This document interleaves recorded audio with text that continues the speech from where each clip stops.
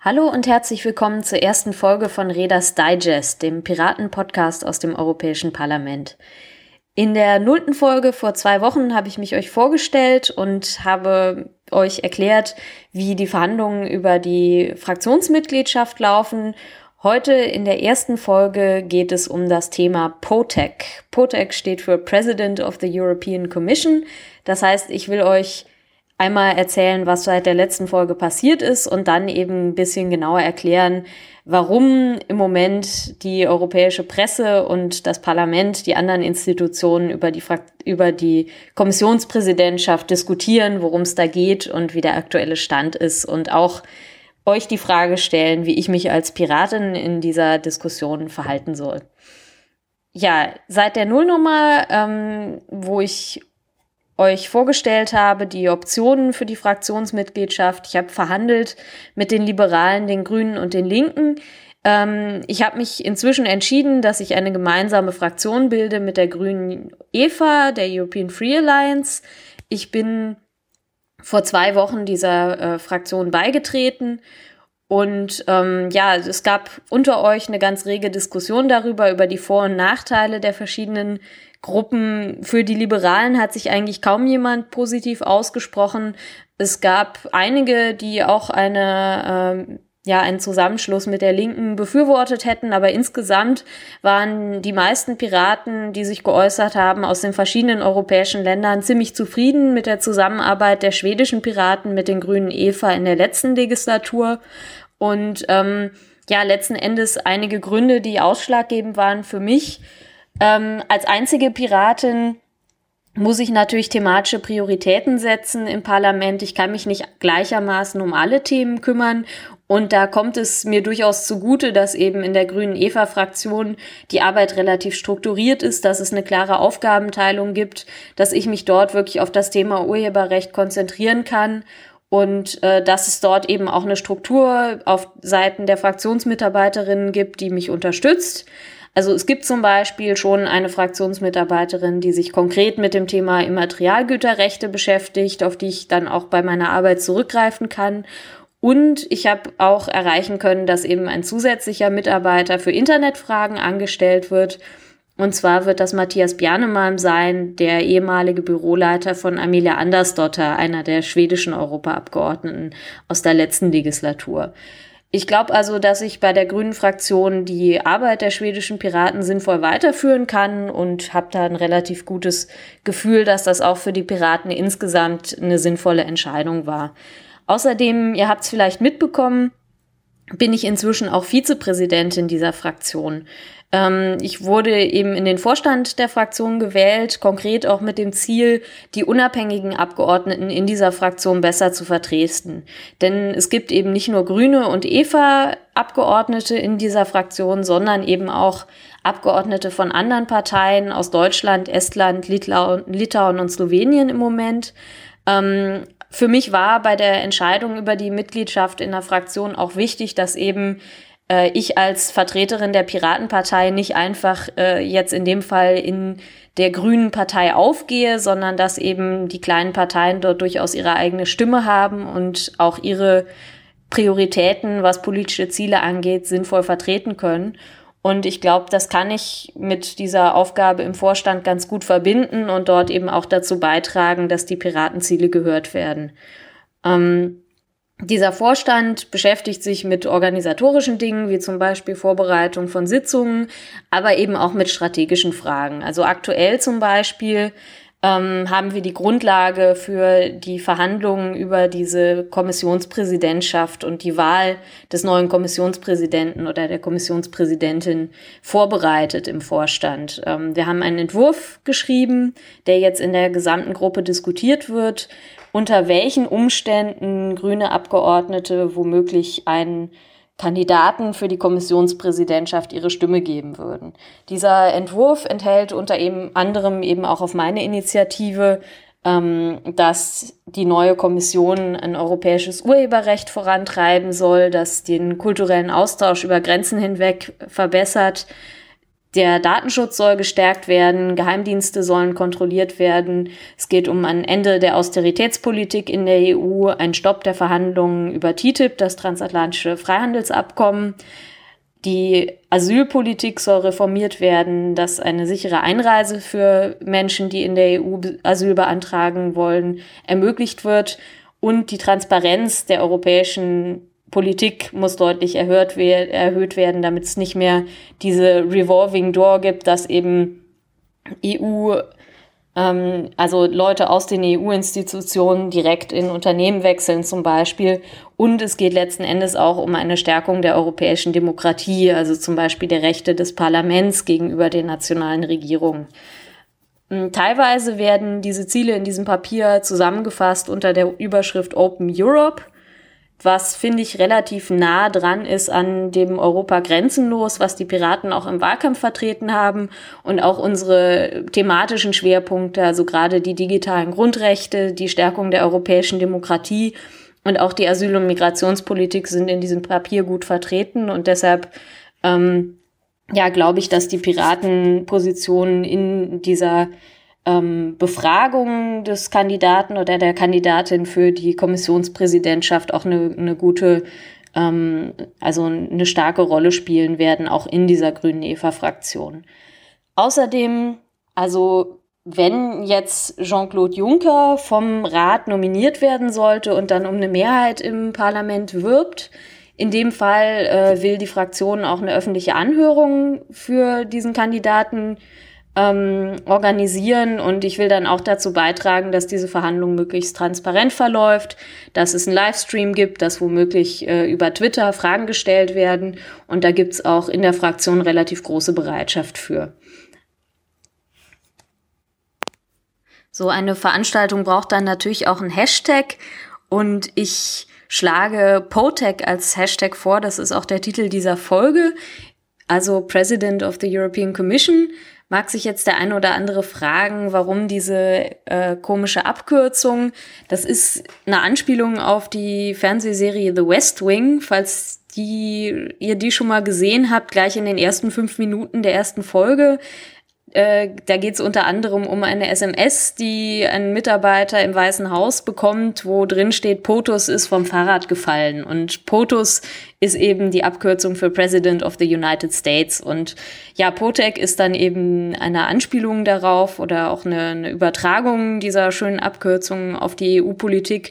Ich glaube, wir brauchen insgesamt ein bisschen mehr Popkultur in der europäischen Politik, um das Ganze auch irgendwie den Leuten näher zu bringen. Und ich fände es eigentlich total toll, wenn es sowas wie The West Wing oder auch House of Cards oder Borgen oder ähnliche Serien über Politik auch für die europäische Politik gäbe, weil sich eigentlich totale Krimis ständig abspielen in Brüssel. Und ich glaube, dass man die auch durchaus irgendwie mit filmischen Mitteln ein bisschen leichter verständlich und auch spannender gestalten könnte als in der etwas drögen Berichterstattung, wie die jetzt stattfindet. Ich habe auch von vielen Leuten gehört, dass sie gar nicht verstehen, warum sich im Moment in der Presse so viel darüber gestritten wird, ob Juncker jetzt nominiert wird oder nicht und warum man sich dafür interessieren sollte und vielleicht auch, warum sich jetzt alle möglichen Leute irgendwie für die Nominierung von Juncker stark machen, die vielleicht eine ganz andere politische Linie vertreten.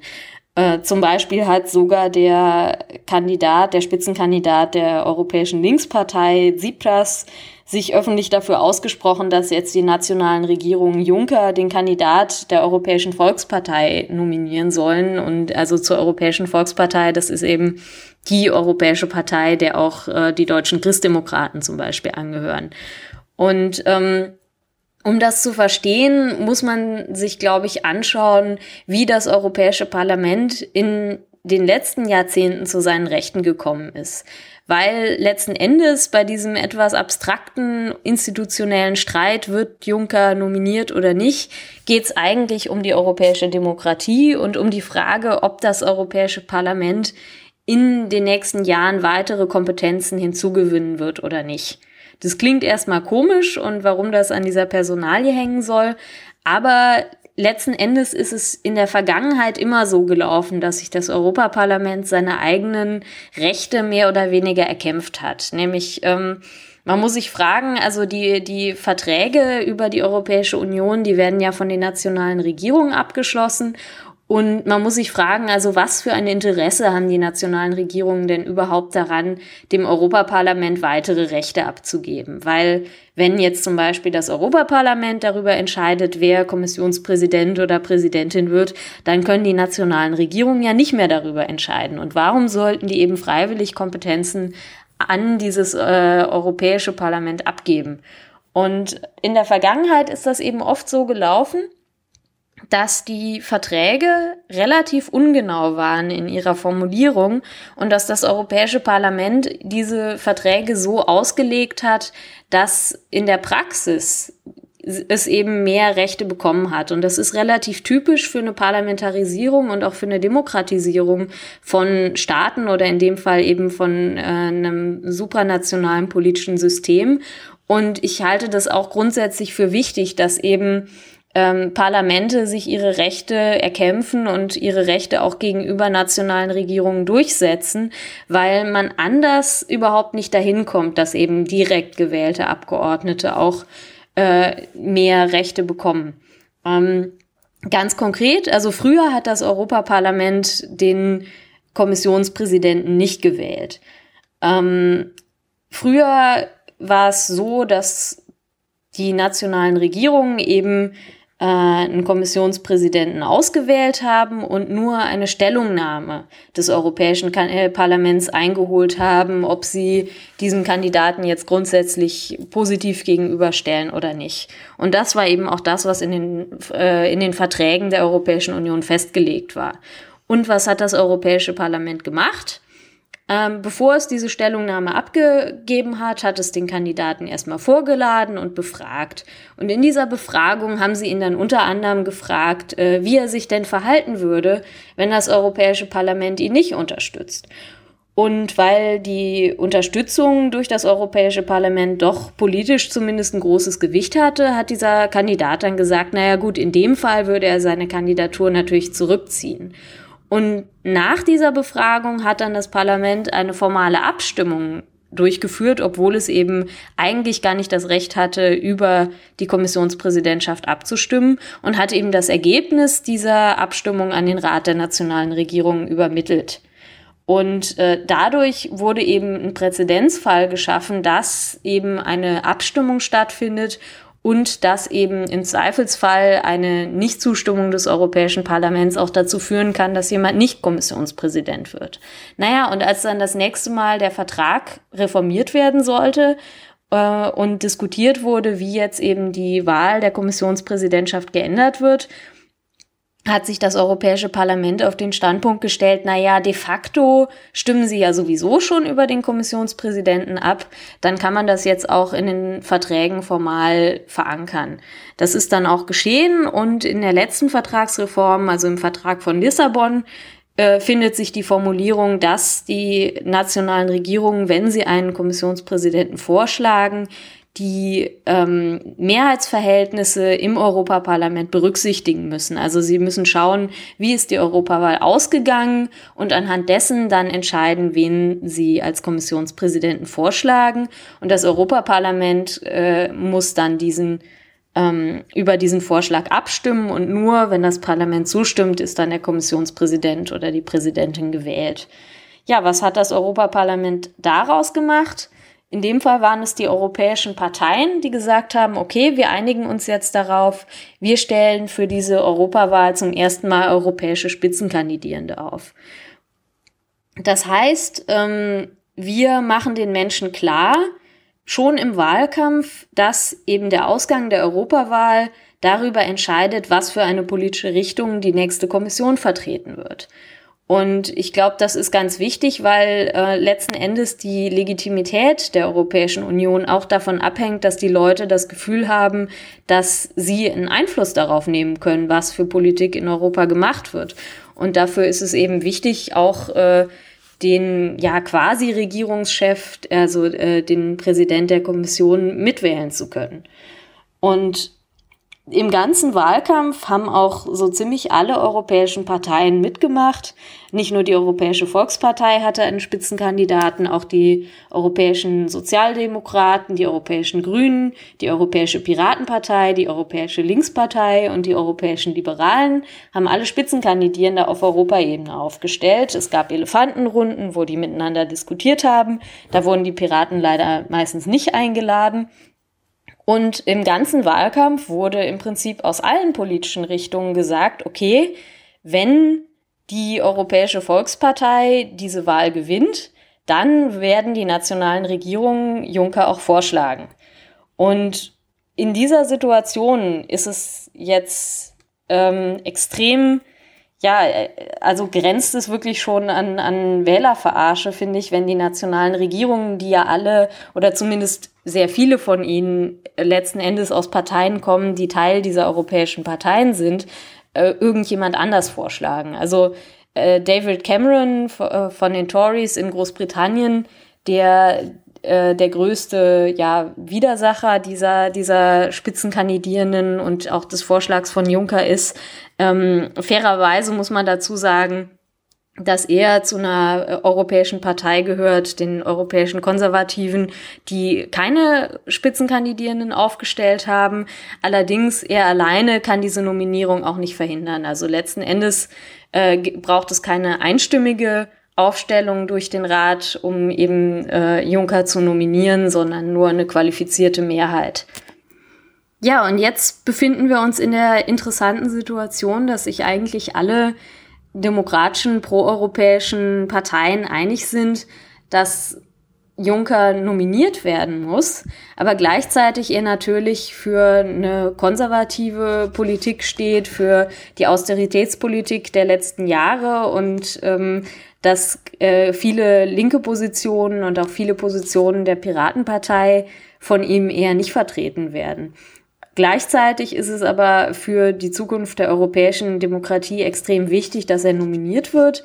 Und zur Nominierung trägt natürlich auch positiv bei, wenn er eine Aussicht hat, vom Europaparlament auch gewählt zu werden. Insofern zeigen sich jetzt eben alle größeren europäischen Fraktionen gesprächsbereit, signalisieren eben, dass sie Juncker, wenn er nominiert wird, einladen werden zu Gesprächen, so eben auch bei den Grünen Eva. Und dass sie unter bestimmten Umständen womöglich bereit wären, seine Kandidatur auch mitzutragen und ihn zu wählen, wenn er denn politische Zugeständnisse macht. Die wären natürlich zugegebenermaßen für Leute, die in der Grünen Eva-Fraktion sind, besonders groß. Und ich selbst sehe mich jetzt eben auch in der schwierigen Situation, dass ich entscheiden muss, ob ich bereit wäre, Juncker zu wählen oder auch die Kommission zu wählen, die er dann eben zusammenstellen würde, wenn sie die Piratenforderungen in solchen Bereichen wie Datenschutz, Überwachung und insbesondere eben auch der europäischen Urheberrechtsreform mittragen würden. Das ist was ich mit euch gerne diskutieren möchte. Also haltet ihr es grundsätzlich überhaupt für denkbar, dass die Piraten, also in dem Fall ich, für Juncker stimmen würde, wenn das Programm stimmt? Wenn ja, unter welchen Umständen? Also welche Kernforderungen müssten wirklich erfüllt sein? Und das Ganze könnt ihr gerne auch unter dem Hashtag Potec kommentieren auf Twitter. Ihr könnt gerne in den Kommentaren euch dazu äußern oder wie es euch sonst einfällt. Und auch für die Deutschsprachigen: am kommenden Montag wird es um 20 Uhr ein Mumble geben bei der AG Europa. Die genaue Adresse schreibe ich auch nochmal auf den Blog. Da könnt ihr das Ganze auch nochmal mit mir diskutieren. Bei dieser Runde wird es eben nicht nur um die Kommissionspräsidentschaft gehen, sondern eben auch um die Mehrheitsverhältnisse im Parlament allgemein. Ja, und ich freue mich auf die Diskussion, was ihr davon haltet. Und ja, ich hoffe, ihr beteiligt euch rege auf Twitter, auf Facebook oder wo es euch sonst so einfällt. Jetzt geht's gleich weiter auf Englisch. Ich danke euch fürs Zuhören und bis zum nächsten Mal.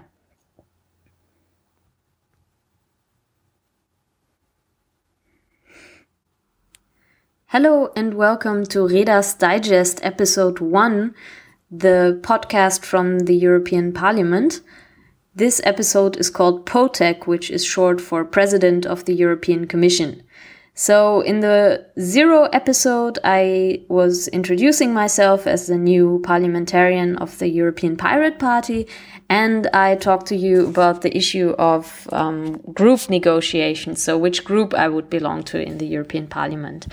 And in this episode, I want to tell you what has happened since then, and also talk about the current discussion on the president of the European Commission, the nomination of the candidate, and then the election in the European Parliament, which is the most discussed issue in European politics at the moment.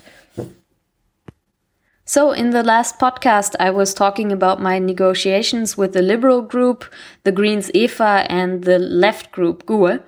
And since then, I have decided that I am building a group together with the Greens EFA, the European Free Alliance.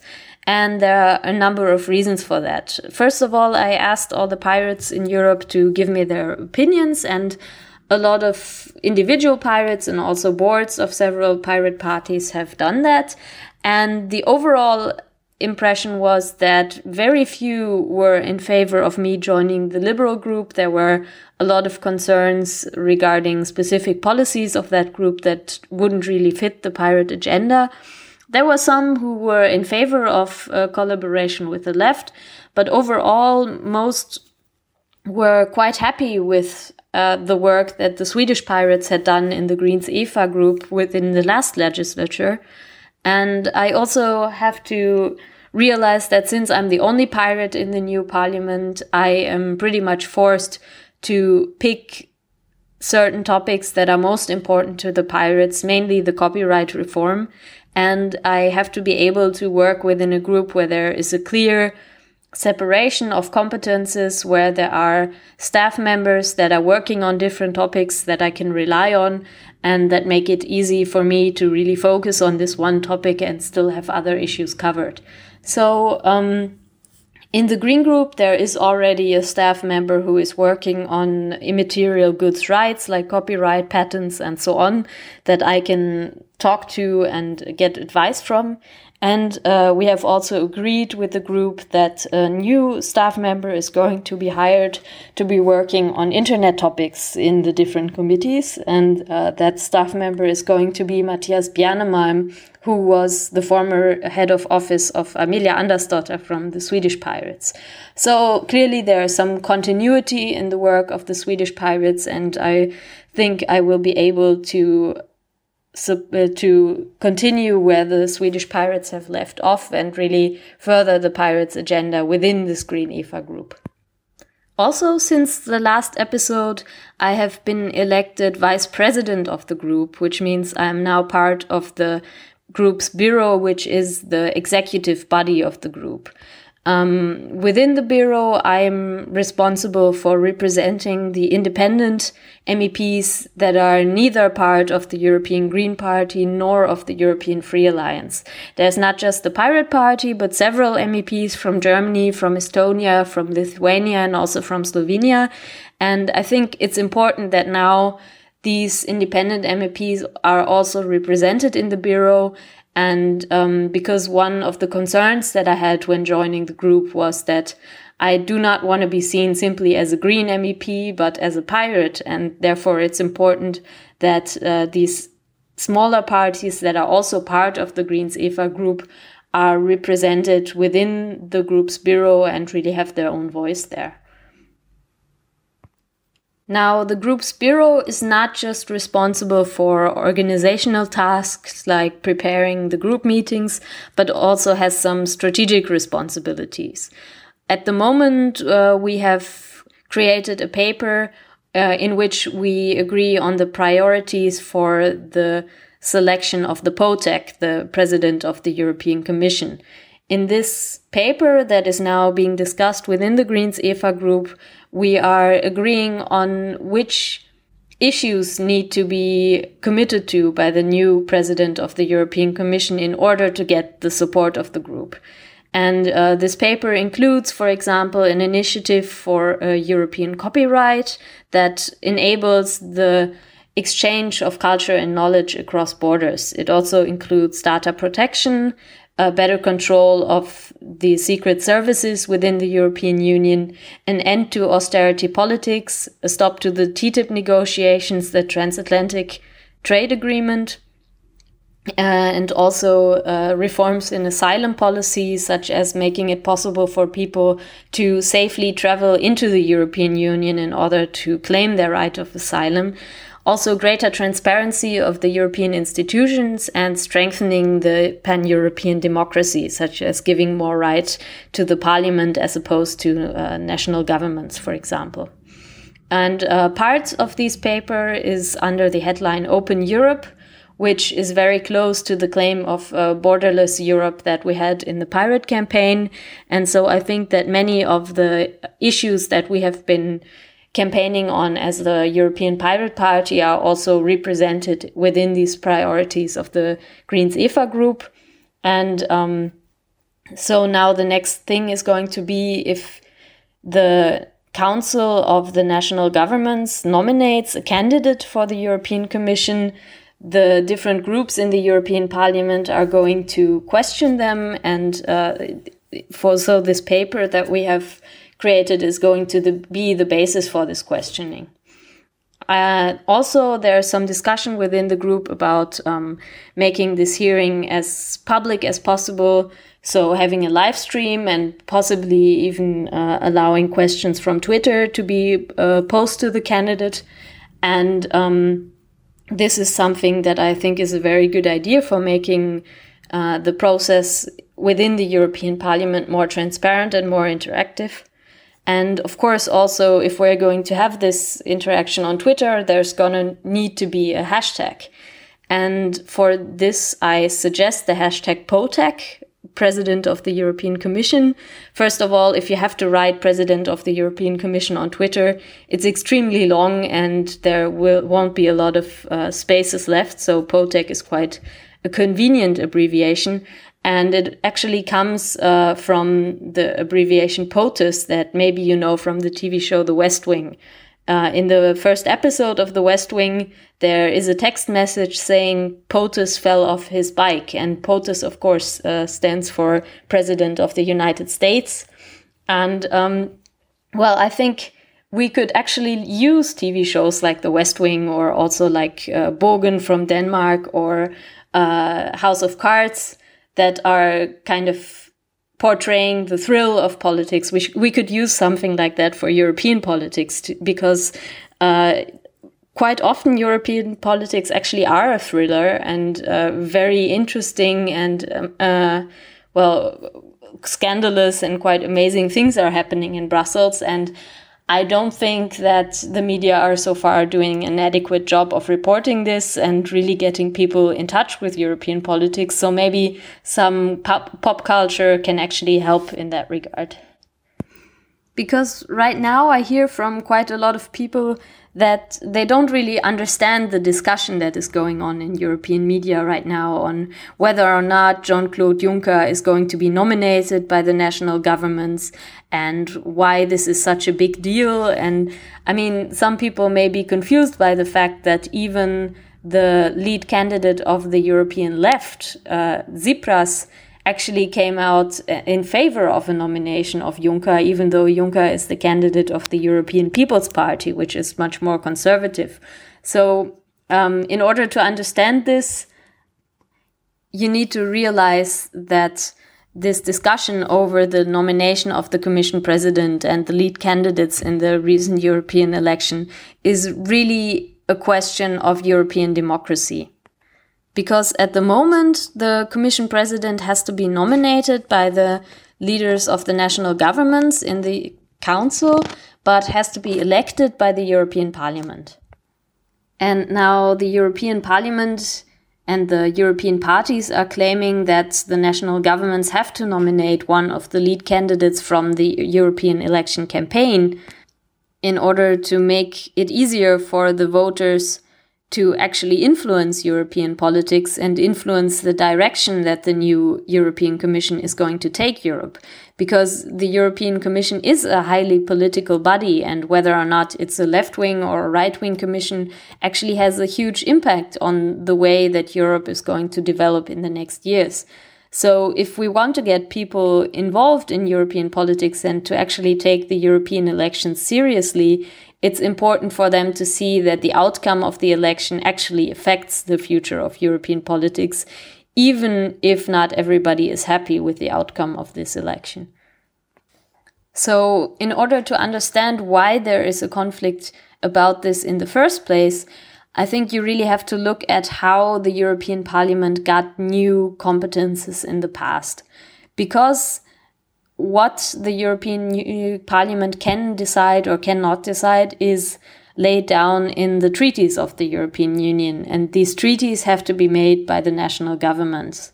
And this brings us to one of the fundamental problems of the development of democracy, which is, why would a government ever give competences to the directly elected members of a parliament if they don't have to? Because usually a government will be perfectly happy to keep all the competences to itself. So in the past, with the European Parliament, the parliament has gained a lot of new powers over the last couple of decades. And the way it has achieved this is by working together within the parliament and actually fighting for new rights. For example, earlier the European Parliament wasn't allowed to elect the Commission President, but they were only supposed to give their opinion to the national governments on the candidate that they had selected. So what did the parliament do? Well, they invited the candidate to a hearing within the European Parliament, and they asked him, among other things, what he would actually do if the European Parliament came out against him. And this candidate then said that, well, since it's very important in the public to be supported also by the Chamber of the People, by the European Parliament, that if the Parliament didn't support him, he would withdraw his candidacy. And this, of course, also strengthened his position within the European Parliament. And after this hearing, the European Parliament actually did a formal vote on the candidacy, whether or not they supported this candidate, and then submitted the result of this vote to the national governments, even though by reading the treaties, they weren't actually, they didn't actually have the power to make a formal vote and really say yes or no, but were only supposed to give an opinion. So they made this opinion as formal and as binding as possible. And because the candidate had said that he would withdraw in the case that they didn't support him, this support was actually also necessary in order for him to get elected. So when the next time when the treaties were changed, the European Parliament had the position that, well, they might as well get the right to formally vote on the Commission President, because in practice they already exercised this right. And this was necessary for them to actually be able to get the national governments to give them this power in the last treaty reform. So now, in the last treaty reform, in the Lisbon Treaty, the treaty now actually says that not only is the Commission President elected by the European Parliament, but actually when the national governments nominate the Commission President candidate, they have to take into account the result of the European elections. And the European parties interpreted this in a way that they actually, for the first time, nominated lead candidates for their European election campaigns. So the European Socialists, the European Left, the European Pirate Party, the European Greens, the European People Party, and also the Liberals, they all nominated lead candidates on a European level that were campaigning throughout Europe and that were also having TV debates against each other, to which, incidentally, the European pirates weren't invited. And this, I think, made the European election campaign this time a lot more coherent, and it was a lot more clear what your vote could actually do, because for the first time you could see that the way you voted in the European elections could actually have an influence on who is going to be the next Commission President. And I think for the future of European democracy, it's extremely important for people to take the European elections seriously and to realize that the European Commission is actually a political body and that it makes a big difference who leads this commission. But now some heads of state, and most prominently David Cameron from the UK, are actually against nominating Juncker, the lead candidate of the European People's Party, which won the European elections, and they try to find some other compromise candidates that is supposed to be picked behind closed doors within amongst the national governments. And of course, if this happens, this would be an extreme weakening of the position of the European Parliament, which is the representation of the people within Europe. And so this, I think, would be very harmful for European democracy. And all the parties on a European level that are more or less pro-European and pro-European democracy are therefore pulling in the same direction. And this is why even the candidate of the left is now saying that Juncker needs to be nominated. And of course, this brings us to a bit of a weird situation, especially for the progressive parties that are not necessarily in line with the political platform of Mr. Juncker. So, for example, for me as a pirate, I have to think about whether or not it would be possible for me under certain circumstances to actually vote for Juncker if he is nominated, if he actually is willing to give in to the demands of the Pirate Party, if he promises to further European copyright reform, data protection, and issues that are important to the pirate movement. I think it is clear that Mr. Juncker has the right to try to form a majority within the European Parliament, but this is also going to be quite difficult. And so he will have to make a lot of concessions to the different European parties. And this is why the Greens EFA group is actually willing to talk to him if he gets nominated and to see whether or not he is willing to give in to the demands of the group. So this is the issue that I would like to discuss with you this week.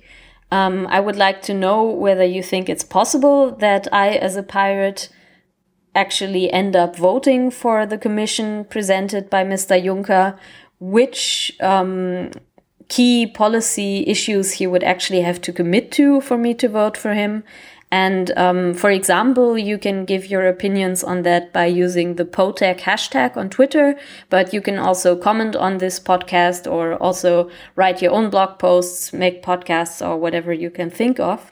And if you happen to speak German, there's also going to be an online discussion on Mumble that is organized by the Working Group on Europe of the German Pirate Party and is going to take place on Monday evening at 8 o'clock. So feel free to participate in that or listen in on it. I'm going to give the exact address of the Mumble server where it is going to take place also on this blog post. So that's it for this week. Thanks a lot for listening, and I will try to be back with news as soon as possible.